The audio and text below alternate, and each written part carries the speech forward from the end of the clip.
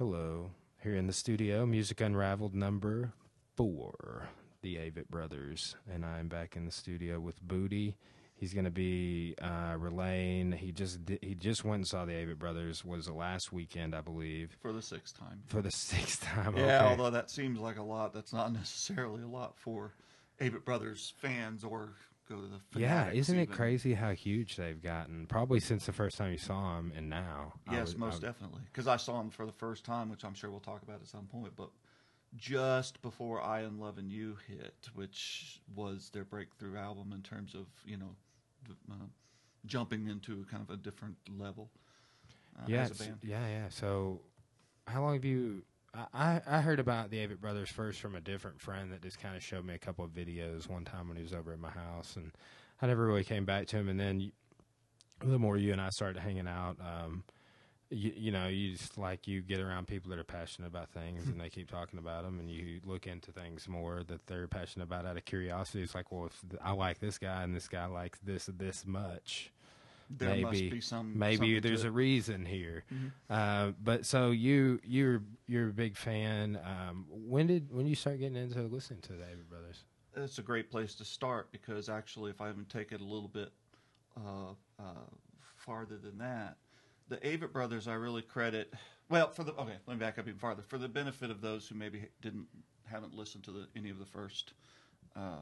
Music Unraveled, or at least the two that we did with Todd Snyder and Drive By Truckers, that but others might not, that I'm big time into the quote-unquote underground music scene as I describe it. Music that musicians and artists that you won't normally hear on the radio, or if you do, even so very rarely, and that the average person on the street has never heard about. To one degree or another. The road warriors, the ones that, pile up in there anywhere from a van with a trailer on the back or even upwards of a nice tour bus with a trailer on the back, but, go from club to club like Rev Room and Stickies and Whitewater and George's Majestic in Fayetteville and places like that. That's the music that I'm generally into.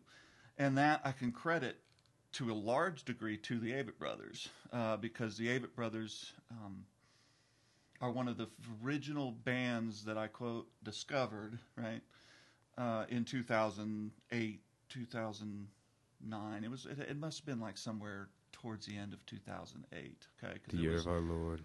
It was previous to the release of I Am Lovin' You, which came out sometime in 2009. So when I discovered them, because I was looking for music from musicians that I'd never heard of, kind of finding things that I dig, those hidden gems. So I was on Amazon, and I had picked up a couple titles from different artists and was kind of starting my journey into an underground music scene, or what were you really into before you got into the underground scene? I haven't asked you that really much since we've been hanging out. That's a really large question, but I can probably narrow it down to this. I was, as a teenager, I was kind of like you in the sense that I was always into live music and listening to music all the time, but I was a teenager in the 80s, so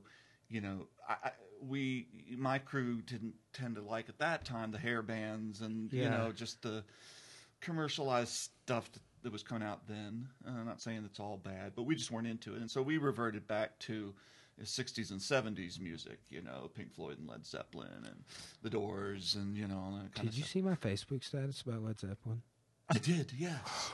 That shocked me, and I'd like to look more into that. No, I'm sorry. It's okay. At any rate, so after my teenage years, when I, had to get a job and start supporting myself and all that, I kind of tended to get out of that scene, and I got out of the music scene also for a while. And then sometime in my 20s, right about the time that CDs became a thing, right? I started getting back into music again at that point, and I was interested in, as I ended up being in my third phase, looking for bands that that I hadn't heard of before, that I don't generally know, or the average person doesn't know. And discovered a whole bunch of bands there, and I had built up a huge collection of CDs, and then went through a dark time in my life and became convinced that I needed to just shed all of my material possessions, and I sold all my CDs. I just got rid of them all, and gave them away or sold them. and then got out of the music scene again. And so this, when I discovered the Avett Brothers, was my third round of deciding to start exploring what's going on now. And that came in 2008-ish. So you asked me previous, I'd have to go all the way back to my college days, my early college days, actually, which has been too many years ago to mention at this point. But to the Avett Brothers, then. I had gotten a few albums or whatever from bands, I couldn't even tell you who. And on Amazon, you know how they have the scroll below customers who bought this also like this, or also bought that. And I found so many great artists, and have since found so many great artists through those very means. In essence, same thing you were talking about. If you hear me talking about Avett Brothers, well, maybe I should check out the Avett Brothers. If I see other people who like this music, looking at this, well, maybe I should take that music. And it just Avett Brothers kept coming up and kept coming up and kept coming up. I ignored it for a while because I don't know why, I just did. It just kept coming up. And I was like, okay, maybe I ought to check into this band. And so I bought, as my first album, Four Thieves Gone, the Robinsonville Sessions, which was put out in 2006. And when I listened to that, which is one of their really, it's one of their albums that has a very kind of raw feel to it, almost on the spot kind of, almost as if many of the songs they recorded, directly into the microphones to the tape. You know what I mean? Yeah. And when I heard that, it was just blew my mind, and I was like, oh my God, who are these guys, and why have I not been listening to them for years now? And that's when I started delving into some of their older stuff, Mignonette and Emotionalism. And that was a big album. That had 17 tracks on that album, too. On Four Thieves Gone? Yeah. Yeah. Well, I finally did pick it up on vinyl, and it's a double LP set. Got it on white wax, man. Nice. Very, very limited edition. Vinyl I found is it so at a back concert right one now, night. man. It's crazy. Everybody's talking about it, too. On what? Just vinyl. Oh, yeah. Like, we're like, yeah, good thing you did sell your CDs, because, like, there's this thing now that's called, like, disc rot or something. Oh, yeah. Like Discogs? Yeah, I mean, it's basically these, like, little holes that are wearing through the CD. CDs, yeah, yes. Yeah. That's been around, for a while. I started noticing that disc rot on CDs probably a good 10 years ago. They start discoloring. Yes. It kind of looks almost like a mold beneath the surface of the CD. Weird. Anyway, moving on. When I heard Four Thieves Gone, and especially Talk on Indolence, which is one of their staples that they play live, I was blown away, and so I started looking more deeper into them. And it was then shortly after that I Am Lovin' You popped, was released. And when I then heard I Am Lovin' You, I just absolutely fell in love with the band, full scale, full tilt, all in. Dude, where are they from? North Carolina. Okay. Specifically Charlotte area. I don't think they're... A lot of history up there. Yeah, over there. Yeah. American Aquarium is from North Carolina, Raleigh, North Carolina also, which is another band that I found, post Avett Brothers. But Avett Brothers, at my point being kind of, when I fell in love with the Avett Brothers, I really fell in love with the journey of finding more bands that I could fall in love with like that again. And that led to American Aquarium, and that led to the Truckers, and that led to Snyder, and so on and so on and so on. Also, by the way, was the same year that I first saw them, 2008. Oh, nice. So I saw them, actually, this is a funny story in and of itself, but and do make me come back to Four Thieves Gone.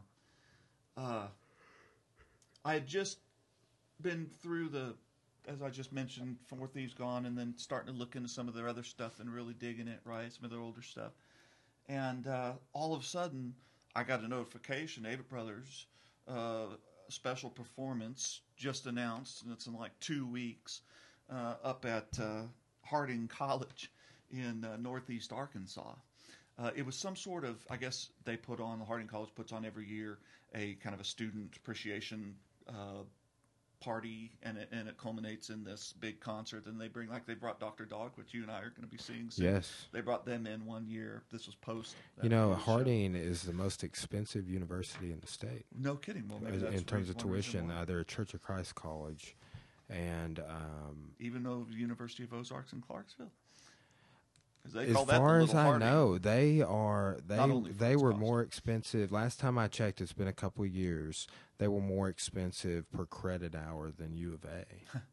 So I think University of Ozarks is they're on up there too. Yeah, but I don't know. But both of them are private institutions too. So yeah, they got the money to bring in whoever they want, I'm sure.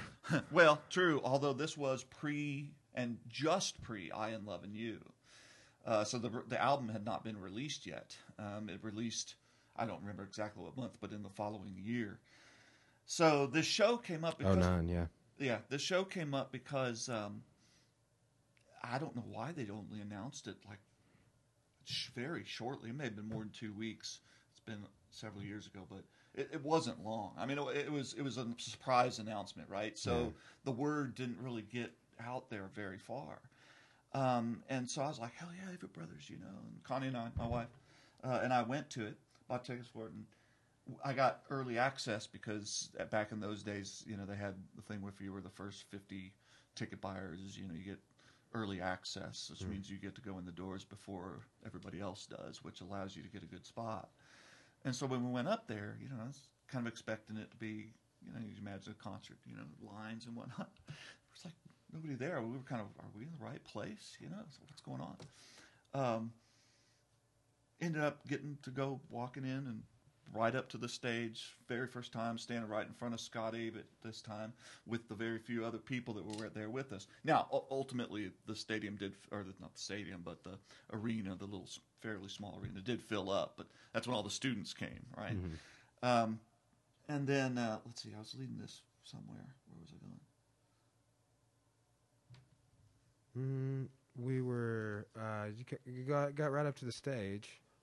Right. Okay. So that was the first time I got to see them. Was at this very kind of small-ish venue, directly on the rail, right in front of Scott Avett, and both my wife Connie and I were just absolutely jaw-dropped by the end of the show. I mean, they put on, they're just high energy, constant from the second they come out there until the second they go off that stage. And not only that, not only they're high energy, they're very interactive with the crowd, interactive with each other, very personal. It felt like a very personal experience, even though it was in a larger venue than that is, typical for the venues I go to in most cases.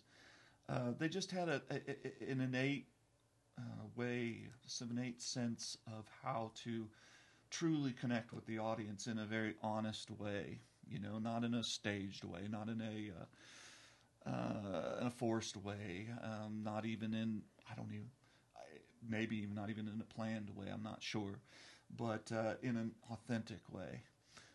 And so at that point, I don't like the term favorite bands because ask me on any given day what my favorite band is, it could be something completely different. But I rank them among my favorite to my heart. You know what I'm saying? Yeah. That I hold them up. If somebody says, okay, if I put a gun to my head and say, okay, you better tell me now what band, is your favorite. It's the Avett Brothers. It would be the Drive-By Truckers, Avett Brothers, Todd Snyder. Okay. Which are our first 3 episodes together. I'd have to say those like really fast, like Drive-By Truckers, Avett Brothers, Todd Snyder. That band is my favorite. Now you can take the gun away from my head, please. They should all form a super group. They ought to. And so when I Am Loving You came out, that is really when they jumped to the next level. So I kind of came in like right underneath the radar of the time in which they were generally unknown into the time in which they were a little less generally unknown. Until now, they're still relatively unknown, but they've gotten to the next level. Yeah, definitely. I kind of they fill Red Rocks. Yeah, they sell it out. They sell out Madison Square Garden on New Year's Eve. That's impressive. They do that every year. Well, they're getting more radio play now. Yeah, maybe I don't listen to the radio. I've heard them on the radio because some of their newer songs off their last album, it was the first album that I had of theirs, if I'm not mistaken. You might have given me the album we're talking about right True now. Sadness? Their most recent album? Yes. Yeah, but I can't remember if... I think you might have given me... I gave you Love Before and Thieves Gone, too. I think you gave me a whole... I want to say you gave me all of them. Yeah, it's very possible. Yeah. I have. I've surfed through them driving on the catalog, and I've listened to them. I mean, I've got their albums up on Spotify. That's what we're talking. They have a lot of drops. They had before that Four Thieves album, they had 4 albums out. So since 2002, I didn't know they'd been around that long. 11 major releases. That includes 2 EPs. I call those. I consider those major, even though they're shorter, because they contain some of their best songs, in my opinion. And when I say that, by the way, I mean that some of their best songs, of which all their albums contain, some of their best songs are also on those albums, on those EPs. And then they have, I think, 4. This is maybe Kismet that we're doing this as a 4th show, because they have 4 live albums. Man, I love live albums. Me too. Panic's live albums are so good. I mean, it's just they have more live albums out than studio on some of their stuff. True, although Panic being a jam band, and Fish is the same way too, that the studio albums are, in some ways at least, just kind of what they put out so that they have songs to actually play in totally different ways on stage. Yeah, that's a great way to think. Yeah, that's a great way to look at it. They're almost like you collect the studio albums just because you're a fan and you want to have their music, but it's the live versions that really are the only ones we listen to, right? Yeah, I mean, really, like I have a Panic playlist on Spotify, and most of the versions I have maybe 2 or 3 studio songs on there. It's just because there's not a good live version on there, but they have. One place I saw they had 37 total albums, and most of them are live. Panic. I think they have like maybe 10 or 12 studio albums. The rest of them are like more live than studio. It's interesting because I'm the same way in that I love live albums of bands that I know. Usually, not always, but typically, and this is probably not the case with bands like, full-scale jam bands like Widespread Panic and Fish and Grateful Dead and a few others, but String Cheese Incident, a few others, but where those you can experience those even if you don't know the songs, that you can still like totally get into it and love it. Whereas oftentimes I find with bands, more traditional, I guess, bands like the Avett Brothers, for example. Traditional meaning not jam bands, more traditional, who go up and perform their songs on stage with some variation, but not nearly the extent of a jam band. That if I don't know their music, that it's harder for me to appreciate the live performance. Yeah, I know what you're saying. Like, the first time I saw Rusted Root, I didn't really know. And ironically, Panic. The first time I saw either one of those bands, I've only seen Root once. I would love to see them again. But I didn't really know any of their songs. And the Rusted Root, I think their very last song they played was Send Me On My Way. Yeah. And I was like, oh, these guys? I know this song. Song. Such a happy song, too. But, which they killed it. They were just so energetic in the performances. Right. So I think we've talked about this on a previous podcast. You go, and the live show blows you away, and you're like, I want that album. Yes. And you buy the album, and you put it in your CD player when you get back to the truck, and you're like, right, this isn't what I remember. This is not what it sounded like. Yes, there is that. The live performance is absolutely essential. But that's what you were saying on that Avett Brothers album, though. You kind of sounded kind of raw or like a live performance. Is that what you're alluding to? Well, I was alluding more to the musical style, I guess. Yeah. But what I was alluding to in this is that not seeing them live. I'm talking about listening to a live album. If I don't, for some bands, if I don't know their music, if I listen to a live album before I know their music, that oftentimes I don't really connect with the live album as much, right? Yeah. But I when I know the music, or when it's a band that doesn't really require it, like Widespread Panic, I agree with you 100%. The live albums are absolutely the way to go. Even I'm fascinated when I hear about. So you said that the Four Thieves ones was maybe the first one, the first album you kind of plugged into, but I would like to see how long it took them to record it. Because I've been seeing a weird correlation between a lot of different bands. They'll go in and record an album in like a day or a weekend or a week. Yeah. And it's like... And some of them take a year. Yeah.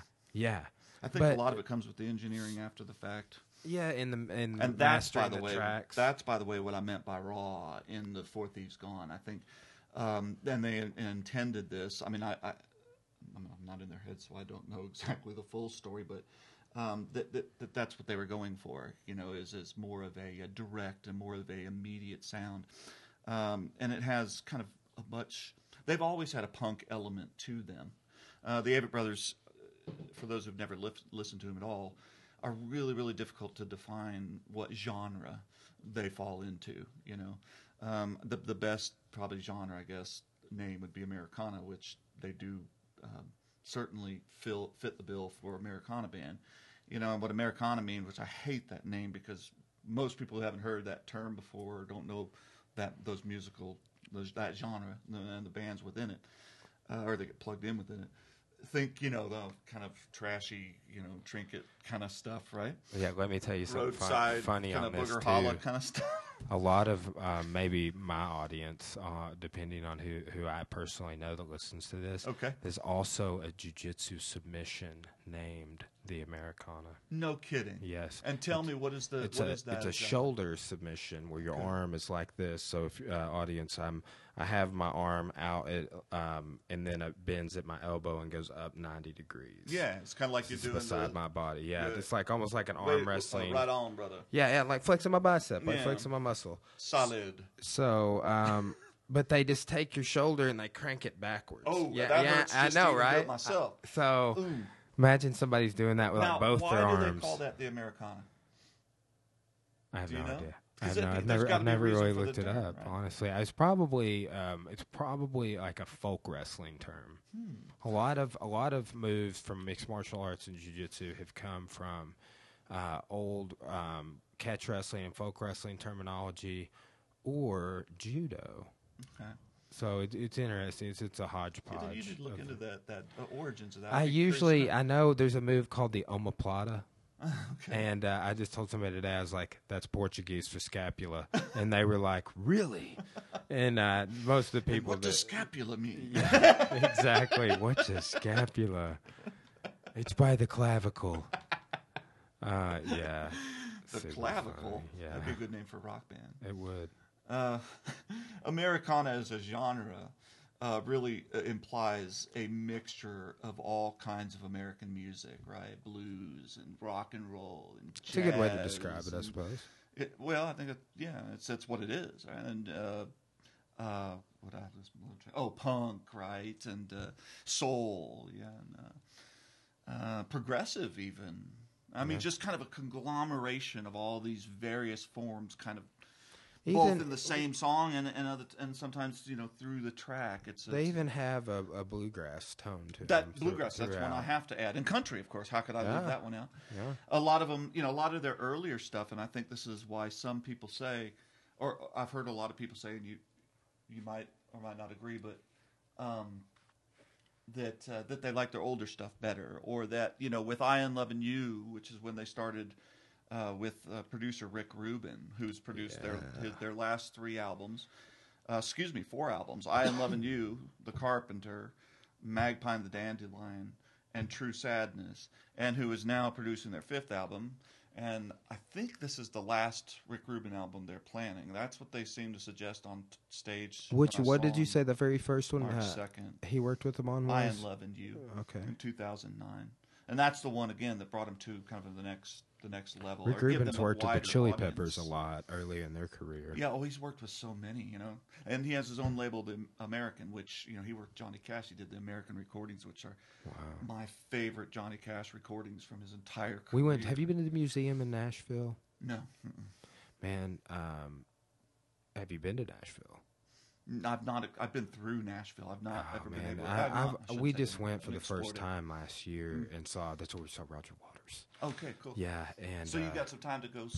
We went to we didn't go to the Grand Ole Opry, but man, I'm wanting to go back. This is going to be like a pretty. I'm not going to be able to hit that Dead show I was telling you about. We're thinking about going to see the Dead in Colorado. It's a long drive. It is, but man, we're trying to find the right date, right time, right show at Red Rocks again. something that's just really going to be over. I want to see Panic at Red Rocks real bad. That would be an experience. Yeah, and which they have more sold out shows at Red Rocks than any other band. Yeah. So, or it'd be cool to see the Dead in Boulder, but we had some sort of weird schedule conflict come up already. Yeah, that always happens. Well, I shouldn't say it always happens, but it happens too often. Well, you see the Memphis, like for example, work. Memphis in May docket's up right now. I don't know if you ever go to that little music. Oh festival. yeah, I've. It's been years and years, but I don't generally because I generally don't tend to prefer festivals. I like the smaller, more intimate, more. Shows that are based or focused on a singular artist, or if you're lucky enough, 2 artists. For example, I'm seeing Deer Tick and John Moreland co-headlining at Rev Room in April. Did you see that Marie Laponto show yet? Did you go to that? No, I didn't, but they're coming back in April to 2 shows, one up in Springfield and then another one in Springfield, Missouri. Yeah, and then another one towards the end of the month in Little Rock. And I'm definitely going to be hitting one of those. Did you listen to that album? Yeah. It's pretty good, isn't it? Yeah, I would maybe go see them. Are they doing a living room show? Yeah. Both of those 2 that I just mentioned are living room shows. Man, let me know on that Little Rock one. I will. And maybe I would like to make that work because, man, too, like, here's this kind of interesting. Like, I joked about it for the podcast, but I kind of like see this like a little mini job now. Like, I have to go consume some good music. So I have content for the podcast. I hear you. And the concert reviews are great. So it's like, I don't know, it just gives it an extra purpose. I'm sad I didn't go to the Avett Brothers. If Cora would not have been out of town, I definitely could have pulled that off. Yeah. And she gave her blessing, but I did 7 private lessons that day, dude. I knew you had a lot with it. With Cora had her thing going, and you had your thing going, and I knew that was going to be hard to arrange. Yeah. But, thanks for the invite. I'm glad that she got to go. Well, and it was one of those. If Brian can't go, I'll go with you. That was a Friday night show in Tulsa, and that's really tough for her. I really appreciate it. And by the way, I should, even though she probably won't listen to this, thanks, Connie. I'll give her thanks for sacrificing her not only her time but her energy, what little of it she had left. Well, yeah, it's at the end of the week, man. It's always like, because that was like another thing I was like, especially in Tulsa, because I have to like pick her up right when she gets off work. Well, that was with me. I was like, well, I could work all day, and then I could cut it off right at 4:30, and then we could leave right away. And then I was like, because I started the day, I was teaching at 5:30 a.m. and just went all day. But so I was like, nah. Yeah. And I would have had to cancel my last couple of sessions. So it worked out, though. But there'll be another opportunity. They come around here at least once a year. If it would have been like Little Rock twice a year, or even Fayetteville, I would have been all over it. I was like, man, and I didn't want to crash out on you on the way home, even though the Steven Wilson had me off in another universe last time we left a concert. Indeed. Drooling. That was the trucker show. Yeah. Right? Oh, yeah, man. So, anyway. So, we were at Rick Rubin before we got on that side note, but yeah. Well, okay, so I was coming kind of back to this, and a lot I do hear a lot of kind of people find division, old Avett Brothers, new Avett Brothers. Yeah, that seems to be a big narrative. Yeah, and that's really where it started at the I Am Loving You. And I think it's because, in large part, but not in full part, because the albums were more polished. They were with Ramser Records, small label, for every other release, and it was very personal. I think they were very involved with the production, and, it was that some people would define it at least as being more authentic. Okay, I don't define it that way. I just see it as being different. Some of this might be because I came in right as I Am Loving You was put out, so I hadn't established a strong bond with the Avett Brothers before I Am Loving You came out. So maybe it was more seamless for me. That's but I could interesting kind of understand that it's their first commercial break, I guess you could say, and it's their first Rick Rubin album as well. I mean, the very fact that Rick Rubin was producing right in and of itself gave them a larger audience. Because, Rick Rubin is a very famous producer, has worked with so many big names. And so for him to work with this no-name band, Avett Brothers, automatically created a lot of buzz and a lot of interest. And then their sound, it is true that well, I would say that first of all that their sound is still very much authentic Avett Brothers, and they still have the same elements that you see from album one, all the way up to their latest release. But it is true probably that it has more of a certainly polished and more of a pop kind of elements to it. Yeah, I've heard a few people describe it that way. Just talking about the new album with people, and it does seem to be. And I would, now that we're talking about this, I'm going to go back, and this is great because I'm going to go back and listen to those 4 Rick Rubin albums, and then I'm going to compare them to the older catalog. Yeah, I'll say this in terms of comparisons. I just find them to be every bit as enjoyable. I love their old stuff. I love all of their stuff.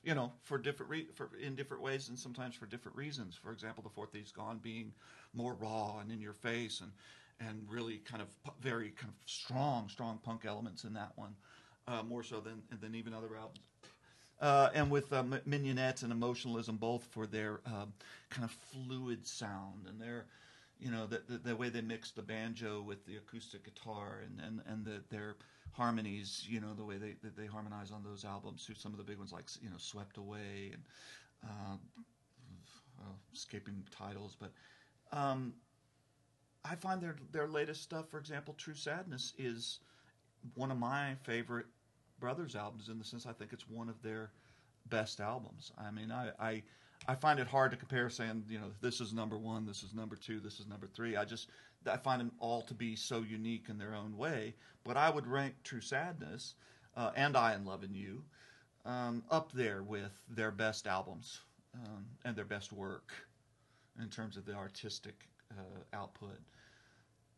Pop, the name itself kind of has bad implications for a lot of people. But even pop music, it's an American style. It's a big part of Americana in one way or another, in one degree or another. But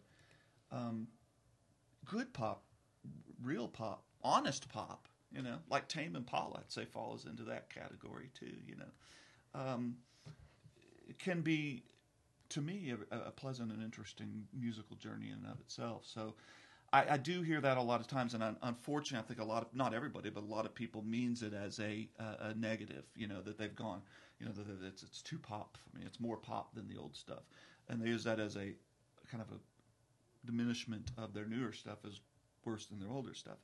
I see it as just a progression of the band. And I remember, that's a great way to Scott think about it. Avett said, and I'm sure Seth Avett has even said this in one time or another, and I paraphrase him, but he said, he said, I know that there will be fans who won't like some of the directions that we go in as a band. But every direction we go in is true to who we are. And that really shines through for me, both on the stage and in their music as well. They're some of the most, that I love good songwriting. Yeah, and at the core of most of the music that I really connect strongly with is solid, strong songwriting, insightful songwriting. Songs that have something to say, whatever it's talking about. It's honest, it's true, it's real. And I would say that Avett Brothers are among those. They're really overlooked in a lot of ways for how sharp of songwriters they are. And I would say that their songwriting is some of the most personal that I hear coming out of really all of the artists that I love. And all the artists I love, I know from a personal place, and from but that their music, I think, tends to, and their lyrics tend to come from their own personal experience in a lot of cases, rather than borrowing upon or telling stories of others or inhabiting characters, which they do. Don't get me wrong, or narrating, a ballad, which they do. But a lot of the bulk of their stuff, I think, is very honest expressions of their experiences in life, and their confusions and their hang-ups and their victories and their defeats on a personal level. And the best example that I can give you for that is a song on I Am Loving You called January Wedding. Again, that was in 2000 put out in 2009. And that song is about Seth Avett. He wrote it, although they get co-writing credit. They always list Bob Crawford and Seth Avett, Scott Avett as the writers, but it's really a Seth song, and it's about his the wedding that he's preparing for him and his wife. That's going to take place in January, and he married in that year the love of his early years. This is his what would you call his high school crush, right? Some had been with him for many years, and they got married in January, and the whole song is about January we're getting married. And then I had some dates on here about this because I always forget these dates, but it was a couple of years. I know 4 years, I don't know exactly, but maybe somewhere around there, 4 years later, that they ended up getting divorced. Bummer. And Seth Avett, and there's a whole story behind this, and I'm not going to go into this story because, to me, I think this is more their story, and we don't need to talk about it here, but he ended up dating and then ultimately fall in love with and now married and has a child with, God, what's her name? Oh, crap. I swear. Mrs. Avett. She's the actress who played Dexter's sister in Dexter. Really? Yes. Wow. Yeah, I know you're talking about. Yeah, the name is escaping me, which happens all the time. That's a good show, man. Yeah, she's a big fan. She's been at a few shows too. At any rate, so when is it on True Sadness? Jennifer Leanne Carpenter. There it is. Deborah Morgan. Yeah, such a good show. So on their new album, True Sadness, in 2013, he wrote a song called "Divorce Separation Blues." I just looked at that album track listing. I was wondering when you said that they got divorced if that song was about that. Do you have? Yes. Yeah. Okay. And importantly, they were. There are a lot of fans, and in any band is probably going to have this, and certainly when you get more popular, it probably gets more intense. But they have the people who are like fanatics, the people who are like everything Avett, right? That's all they listen to. They follow every show. They go see him. They'll drive 6 hours, and then the next week they'll drive 3 hours. Those people who are really so into many it, Panic right? fans like that. It's exactly, insane. And all bands have them to one degree or another, right? And I'm not saying that's a bad thing. I'm just saying that there were a lot of people among that group who were very upset about Seth and his original wife getting divorced, and who said, for example, I can never listen to January Wedding again. I can't hear it. That kind of reaction. Yeah, that's kind of almost like getting a tattoo. Your and then later y'all break up and you're stuck with it. It's but a song. Exactly. And the fans are pissed about it. And so, I guess I'm illustrating two things here. When he wrote Divorce Separation Blues, so there's a good kind of pairing examples of, how these songs are coming from they're very personal places, and very honest and out front in his songwriting. And I noticed in that song that he also seems to answer some of those people who, were very critical of Seth for hurting his wife in the way he did, and for how that all went down, and then for, as they would say, shacking up with, or, ultimately developing a relationship with Dexter. Mrs. Carpenter. Thank you. Leanne. I forgot her name already. Because he says in that song, well, neither one of us really want to head to town. We try to keep our friends at bay, try to keep the gossip down. Well, some folks just want the dirt and don't even care if it's true. But then again, who cares who's talking? I'm worried for myself and you. And I think in some ways that was a kind of a little nod to or statement to the people who had been vicious, as they will be on social media, in condemning Seth and and all the vile stuff that goes on those places. That's like a sign of success when you choose to, like, this is kind of a common thing. I've seen artists, comedians, different people, they get to a certain level of success and then they can't read the comments anymore, because such a large sampling of people like you, yes, that even though it's like only maybe 10% negativity, that's still a lot of negativity for as many people as will comment on like a Joe Rogan's podcast. And the more famous you get, the more people want to tear you down because we love to build people up, build our stars up, and then tear them down. Yeah, it's it's what we do. In too many cases. Yeah. At any rate, they're human, and that is very much obvious, not only on the stage and how there are.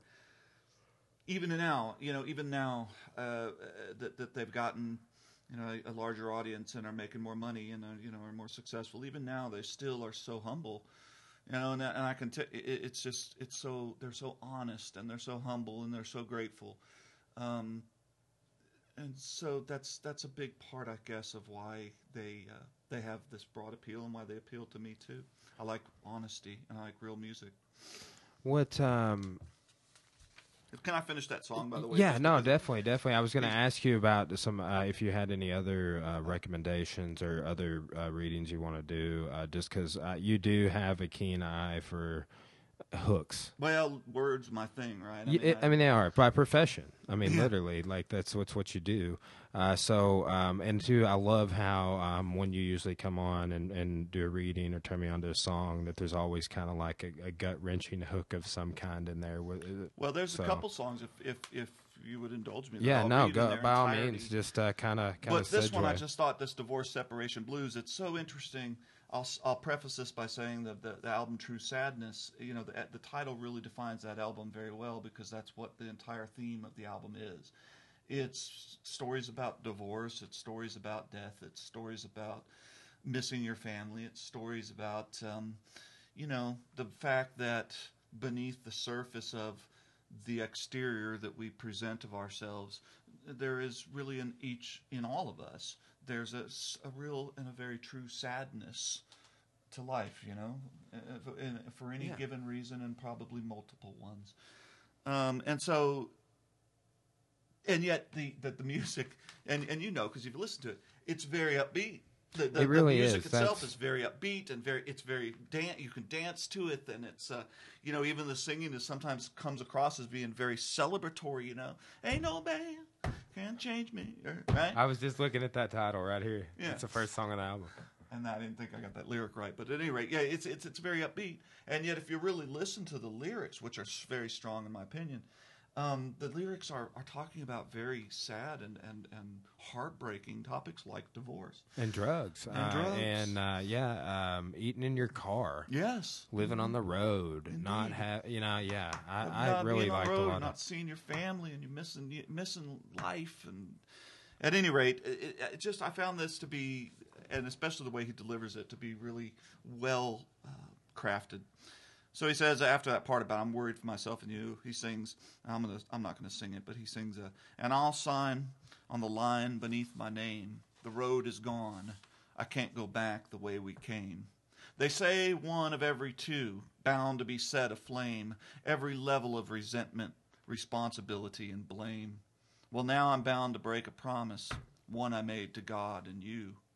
I've got the tough education, no celebration, divorce, separation, blues. I've got the tough education, no celebration, bad communication, worse interpretation, love deprivation, pain allocation, soul devastation, cold desolation, life complication, resuscitation, divorce, separation, blues. A yodelay. He does yodel in that. Yodelay, yodelay, yodeloo. And I'm not a yodeler, but that was Seth, nice. I did not do Seth credit there, but maybe I did with his words at least. So. And I'll share something else with you about that particular album. But let me just ask you, man, because, I burned all those albums for you, and I know you said that you've worn out the new one, but you kind of seem to connect more with the older stuff, with more of the raw stuff, and I could totally understand that. But yet you say you spin the new one, you find yourself listening to it more. So give me your take on the album as somebody who's fairly new to Avett Brothers. or relatively. Yeah, it was. Like I said, I agree with people's statements that it was sort of poppier, It is. and too. So that might be like some sort of weird confirmation bias on my part because everybody I've kind of talked to about the Avett Brothers outside of you, friends, Colby, whoever, have just kind of been like, hey, yeah, they're just kind of like their old stuff. They're kind of poppy. That's the narrative. For me, I liked it. I listened to it a lot. It was in my car, so it would just come on like any time that I wasn't doing like streaming a podcast or YouTube or whatever. It would be on because I don't like to listen to the radio a whole lot. I mean, it just kind of never listen to the radio. Man, the amount of commercials is insane. I can't stand it. Yeah, I mean that's why podcasts have commercials, but they hit them at the beginning or end, and it's not even a thing. There's no interruption. And it's that's a big part of it. But also just it's like they play the same music over and over again. Yeah. I mean, I turn on a classic rock station or even just a kind of rock and roll bass station. It's like they're playing the same stuff that they were playing when I was listening to the radio in the 80s, when I was growing up. And I'm like, I mean, it's good music, and I don't dislike it, but it's just like I've heard this so much. I like to expand my horizons. I would. I'm really fascinated that knowing about the Rick Rubin and that there's 4 albums only that so far that Rick Rubin did. Getting ready. They said at the show that I went to on March 2nd that they're working on their 5th Rick Rubin album, and they gave the impression to me, they didn't say it directly, but they said we're closing this out in a certain way, and so it gave me the impression that maybe this was the final Rick Rubin album, that they're going to then finish that out and maybe go in a different direction. I don't know, but well, I mean, I don't know. What do you want to know about the Rick Rubin albums? I mean, I can talk. Well, I'm interested to kind of cross compare the other 3 Rick Rubin albums to this one. I would just say this album more it seems to have it seems to fit better a commercial model than some of their earlier things. I guess you could say that. It was maybe there's a template of success that they came in, and whether it was a custom-made template for them or whatever, versus their earlier stuff where it was probably just them going in and saying, here's our stuff. Mm-hmm. And they didn't have that expert opinion to guide it. I mean, that would just be my initial thought because it does seem, like I said, their new album seems to fit a more commercial model than the earlier ones. That's probably true. It's probably more accessible to a broader audience. Yeah, exactly. But it also is, if you can get beyond that, and the idea that it's, broader for more accessible. And it's not even a point that hangs me up per se. Oh, me either. I think, like I already said, I think it's some of their best work. Yeah, especially lyrically. I mean, and thematically, some great stuff. Like for example, "Satan Pulls the Strings." The first time I heard that song, I did not like it. I was like, "What is this? This sounds really popish." Yeah. And pop isn't. I don't use pop in a bad term, but pop-ish, I would say, is probably a bad term. In other words, it sounds too much, too pop, too bouncy. I don't know. But I did not like it the first time I heard it. And then the second time I heard it, I was like, oh, I kind of see what they're doing here. And then the third time I heard it, I was like, I kind of like this. And then the fourth time I heard it, I was like, this is one of my favorite songs on the album. And I find that to be so true, not just with the Avett Brothers, but with music in general, that sometimes the songs that I don't really like at first are the songs that ends up being have staying power with me. And I think it might be because the first time I hear it, and this is a good example, that it's not what I expected to hear. This doesn't sound like the Avett Brothers. What is this? Because it's got at times a pop, but it's very progressive kind of sound to it. Almost an electronica. I mean, there's a strong electronica element to it. Yeah, they have delved in a lot of different directions. Yes, and so when I first heard it, I was like, oh, I didn't get it because I didn't expect it. And then once I gave it time to simmer and really kind of settle in and really start listening to it, then I really started digging it. And that's kind of in a lot of ways what True Sadness in its entirety was like for me. First listen, I was like, I'm not sure about this album. second listen, I kind of see what you're doing, and so on and so forth. And now I think it's my opinion of it is some of their strongest work. You mentioned lyrically, some of their strongest work. My two favorite songs on that album. Let me find that one. My two favorite songs on that album. One of them is called "No Hard Feelings." Well, God, I also love "True Sadness," and another one is called "I Wish I Was." But I'll read those two in their entirety. But "True Sadness," I could share something, an insight about that.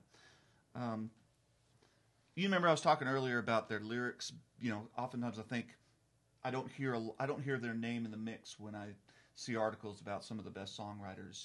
I see Patterson Hood, show up there. I see Todd Snyder show up there. I see a lot of other artists. Isbell definitely. Show up there, but I don't often see people mention songwriting when they talk about the Avett Brothers. It's more about the live performance and their personalities and their connection to the audience and that sort of thing, and and also their kind of range of musicianship. I mean, Scott and Seth both are multi-instrumentalists. They could, if they had enough of themselves, they could play every instrument on the stage among the two of them. But their songwriting, I think, oftentimes gets overlooked, and it may be because of how personal it is. But for example, on "True Sadness," there's this one part of the song in which I call Seth the feminist. Every now and then, Seth's feminist side will come out, where he'll start talking about, or singing about, I should say, how women are too often defined in certain ways and judged and valued in certain ways, and therefore ultimately diminished in those ways. And so he sings, or he writes and sings. "Angela became a target as soon as her beauty was seen by young men who tried to reduce her down to a scene on an X-rated screen. Is she not more than the shape of her hips? Is she not more than the shine on her lips? Does she not dream to live and to sing and to dance down her own path without being torn apart? Does she not have a heart? How can I go on with this evil inside me? I step out my front door. I feel it surround me. Just know the kingdom of God is within you, even though the battle is bound to continue. 'Cause I still wake up shaken by dreams, and I hate to say it, but the way it seems is that no one is fine. Take the time to peel a few layers, and you will find true sadness." To me, that's so true.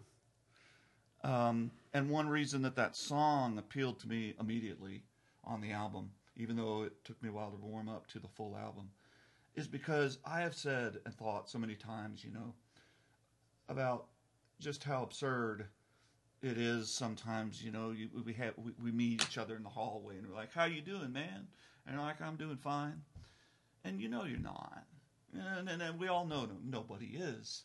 And that's the answer everybody wants. When they ask how you're doing, they don't really want to know how you're doing. I mean, take it for example. Yeah. Take an experiment and actually tell them truly how you're doing, and watch how quickly they try to get away. And so we just, I'm fine. And the fact of the matter is, nobody's fine. Take the time to get to know someone, to peel a few layers. Take the time to really communicate with someone, and what you'll find is true sadness. And I think that's absolutely 100% life truth, and also essential in some ways, not in an everyday conversation way. That at times you do peel those layers and get to those places and deal with them. So that, I think, is a good example, in my opinion, of their songwriting strength that oftentimes gets overlooked. Yeah, that is. I would agree. I mean, they're not really at the top. I mean, I like the lyrics of their new album, but they, like you said, they're not really mentioned at the top of the heap. Yeah, so to speak. It's interesting. I don't know why that is.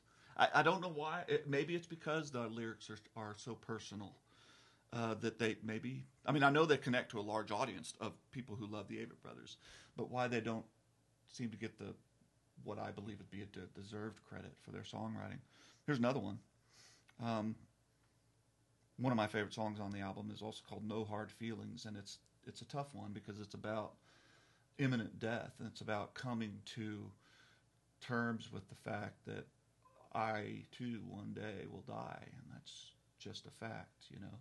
And we, not to get all philosophical here, but you know, I think we as a people, as humans, our tendency is to avoid that true reality of the inevitability of our own death. You know, and that's why I think we don't like to use that term death. We'll call everyone it passing wants to go away. to heaven, no one wants to die. True. Yes. Good way to state it. Yes, exactly. So we use terms like passing away, you know, or going to a better place, or, you know, being called to heaven. You know, this one is really more of a direct statement of what he hopes will be his ultimate inevitability. And it's called No Hard Feelings. Let me make one more point about this before I read this song. You might have heard when I read those lyrics earlier, True Sadness, that he talks about the kingdom of God being within you, which is a very Christian concept. And the Avett Brothers are, to my knowledge, I've not met them personally, but they are Christian. And you hear a lot of Christian influences in their music. Mm-hmm. But if you listen carefully, you hear influences of Buddhism as well. There's a lot of Buddhist influences that they build into their lyrics, and it's oftentimes very subtle, and it comes up in this song, and probably the most direct way that I've heard from them.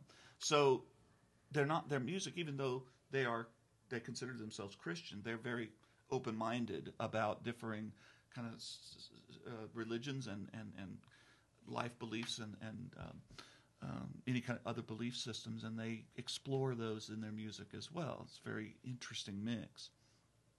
But there's this Buddhist ideal. I don't pretend to be an expert here. You maybe have more of expertise than I am on this, but that to die a good death, to die a death that is one that you not leaving something undone, is to die with no enemies. And so if there's a saying, a Buddhist saying, I have no enemies. And what that means is that I am ready for death. When I die, if I have no enemies, then that means that I have succeeded in life. Okay? And if I have enemies when I die, then that means that I haven't, that I wasn't able to finish what needed to be finished. And so this song, No Hard Feelings, is about ponderings of death. It's again a Seth song. And it's really, he sings it, as you'll remember, and it's very fragile. It's just Seth and his acoustic guitar, and it's really personal. When my body won't hold me anymore, and it finally lets me free, will I be ready? When my feet won't walk another mile, and my lips give their last kiss goodbye, will my hands be steady? When I lay down my fears, my hopes, and my doubts, the rings on my fingers and the keys to my house, with no hard feelings. When the sun hangs low in the west, and the light in my chest won't be kept at bay any longer. When the jealousy fades away, and it's ash and dust for cash and lust, and it's just hallelujah. And love in thoughts, and love in the words, love in the songs they sing in the church, and no hard feelings. Lord knows they haven't done much good for anyone, kept me afraid and cold with so much to have and hold. When my body won't hold me anymore and it finally lets me free, where will I go? Will the trade winds take me south through Georgia grain or tropical rain or snow from the heavens? Will I join the ocean blue or run into the Savior true and shake hands laughing and walk through the night straight to the light, holding the love I've known in my life and no hard feelings? Lord knows they haven't done much good for anyone, kept me afraid and cold with so much to have and hold. Under the curving sky, I'm finally learning why it matters for me and you, to say it and mean it too, for life and its loveliness and all of its ugliness, good as it's been to me, I have no enemies. I have no enemies. I have no enemies.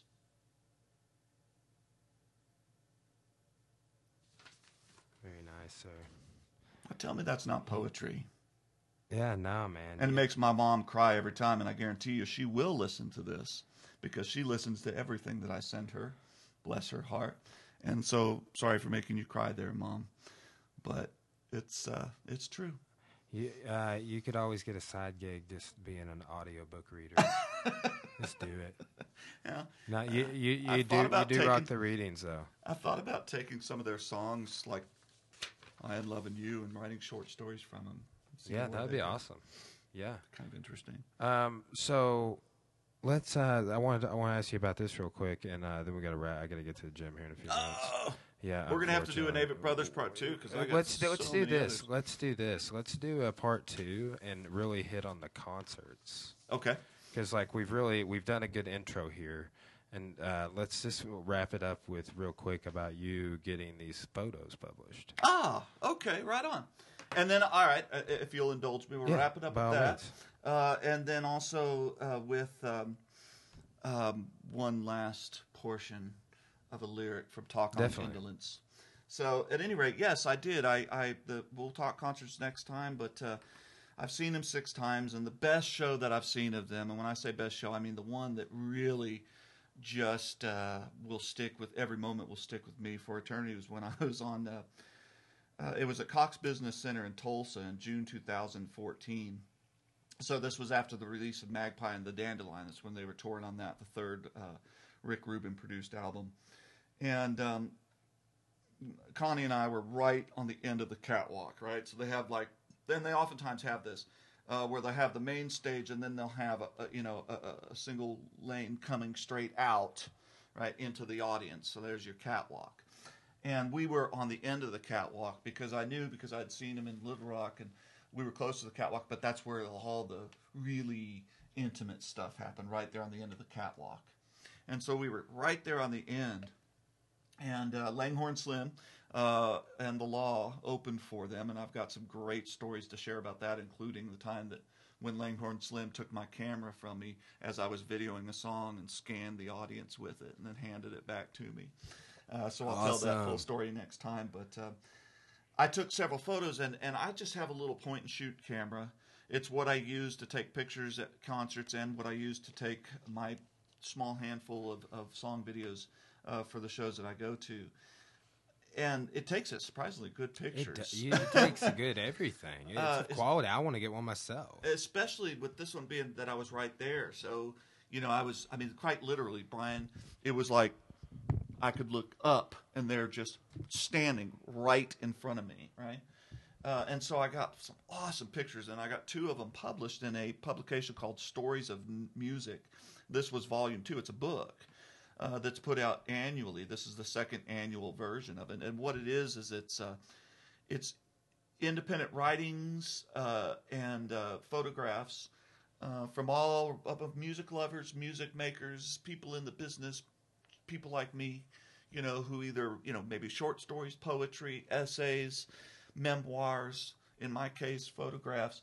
And I took 2, I actually sent them 4 of my favorite ones from that particular show and sent it to them, and they published 2 of them, paid me $200 for it. Nice. I know, $100 a picture. So I can officially now call myself, even though it's only 2, a professional concert you go to photographer. So many concerts, blogging, photos, stuff like that. I guarantee you, man, like with your videos, monetization of your YouTube channel, I'm all about it. Yeah. Oh, well, I love to do it. That's why I do it. That's why I'm like bring those points up, is because if you can ever in any way do more of the things you love in life will be better. Most definitely. Oh, if somebody pay me to go to concerts and give them a description. Hey, maybe somebody wants to go to a concert but can't and wants a full description with video and pictures. Pay me. I totally do that. Yeah. Unless the music sucks, and in which case I'm not interested. Fair enough. All right, so let's end on this then, since you have to be heading out here in a bit. Yeah, so we'll come back with a part 2. If you're down to come next Friday, I'm down to have you in the house, sir. We can just do a concert review of your favorite moments, and then particularly the show you recently saw that I didn't get to go to that we alluded to at the beginning and midway through. So thanks for coming on, man. Wrapping it up. Yeah, go ahead. With this talk on indolence thing, before if you have final thoughts to wrap no, up. No, go ahead. I'm all done. So go ahead. So we'll start where where we began, which this is the first song on Four Thieves Gone, the Robbinsville sessions. Robbinsville, sorry, I always say that wrong. Robbinsville sessions in 2006, and this is the one, if you remember, that has kind of one of the more strong punkish elements. This song is called Talk on Indolence, so I'll just read a portion of it. But when I first heard this song, it was just like, wow, because it's kind of what you might call cowpunk, right? It's got the banjo, yeah, I've seen this, video. And the acoustic guitar, right, and the kick drum and the hi hat, right, and it's just this balls out, just celebration type song, right? It starts out like this. I'm going to try to read this in some ways the way they sing it. Well, I've been locking myself in my house for some time now, reading and writing and reading and thinking and searching for reasons and missing the seasons, the autumn, the spring, the summer, the snow. The record will stop and the record will go. Latches latch, the windows down, the dog coming in and the dog going out. Up with caffeine and down with a shot, constantly worried about what I got. Distracting my work, but I can't make a stop, and my confidence on and my confidence off, and I sink to the bottom and rise to the top, and I think to myself that I do this a lot. And the world outside just goes and goes and goes and goes and goes and goes, and I witness it all from the blinds of my window. 3, 4, and then it goes into the song. All right. And I'm telling you, they get up there and they deliver that better than I even did, in just like this rapid fire of lyricism, and then this just it is drills into your brain in every great way. And when I first heard that, I said, yeah, these guys are someone to check out. So I encourage those listeners out here who maybe haven't checked them out to do so. Start wherever you like. Start with the latest album and see if you dig it. If you do, start working backwards from there, or if you want to look into their older stuff, pick up Mignonette or Emotionalism. And if you like those things, then start exploring from there. All right. Excellent. Thank you so much for your time, sir. Thanks for having me. We'll see you next I always time. love talking about music. Hey, check out our Todd Snyder episode. It's been getting great feedback across the board. Drive-by truckers as well. We'll see you guys next time and for part 2 with the Avett Brothers. Peace out.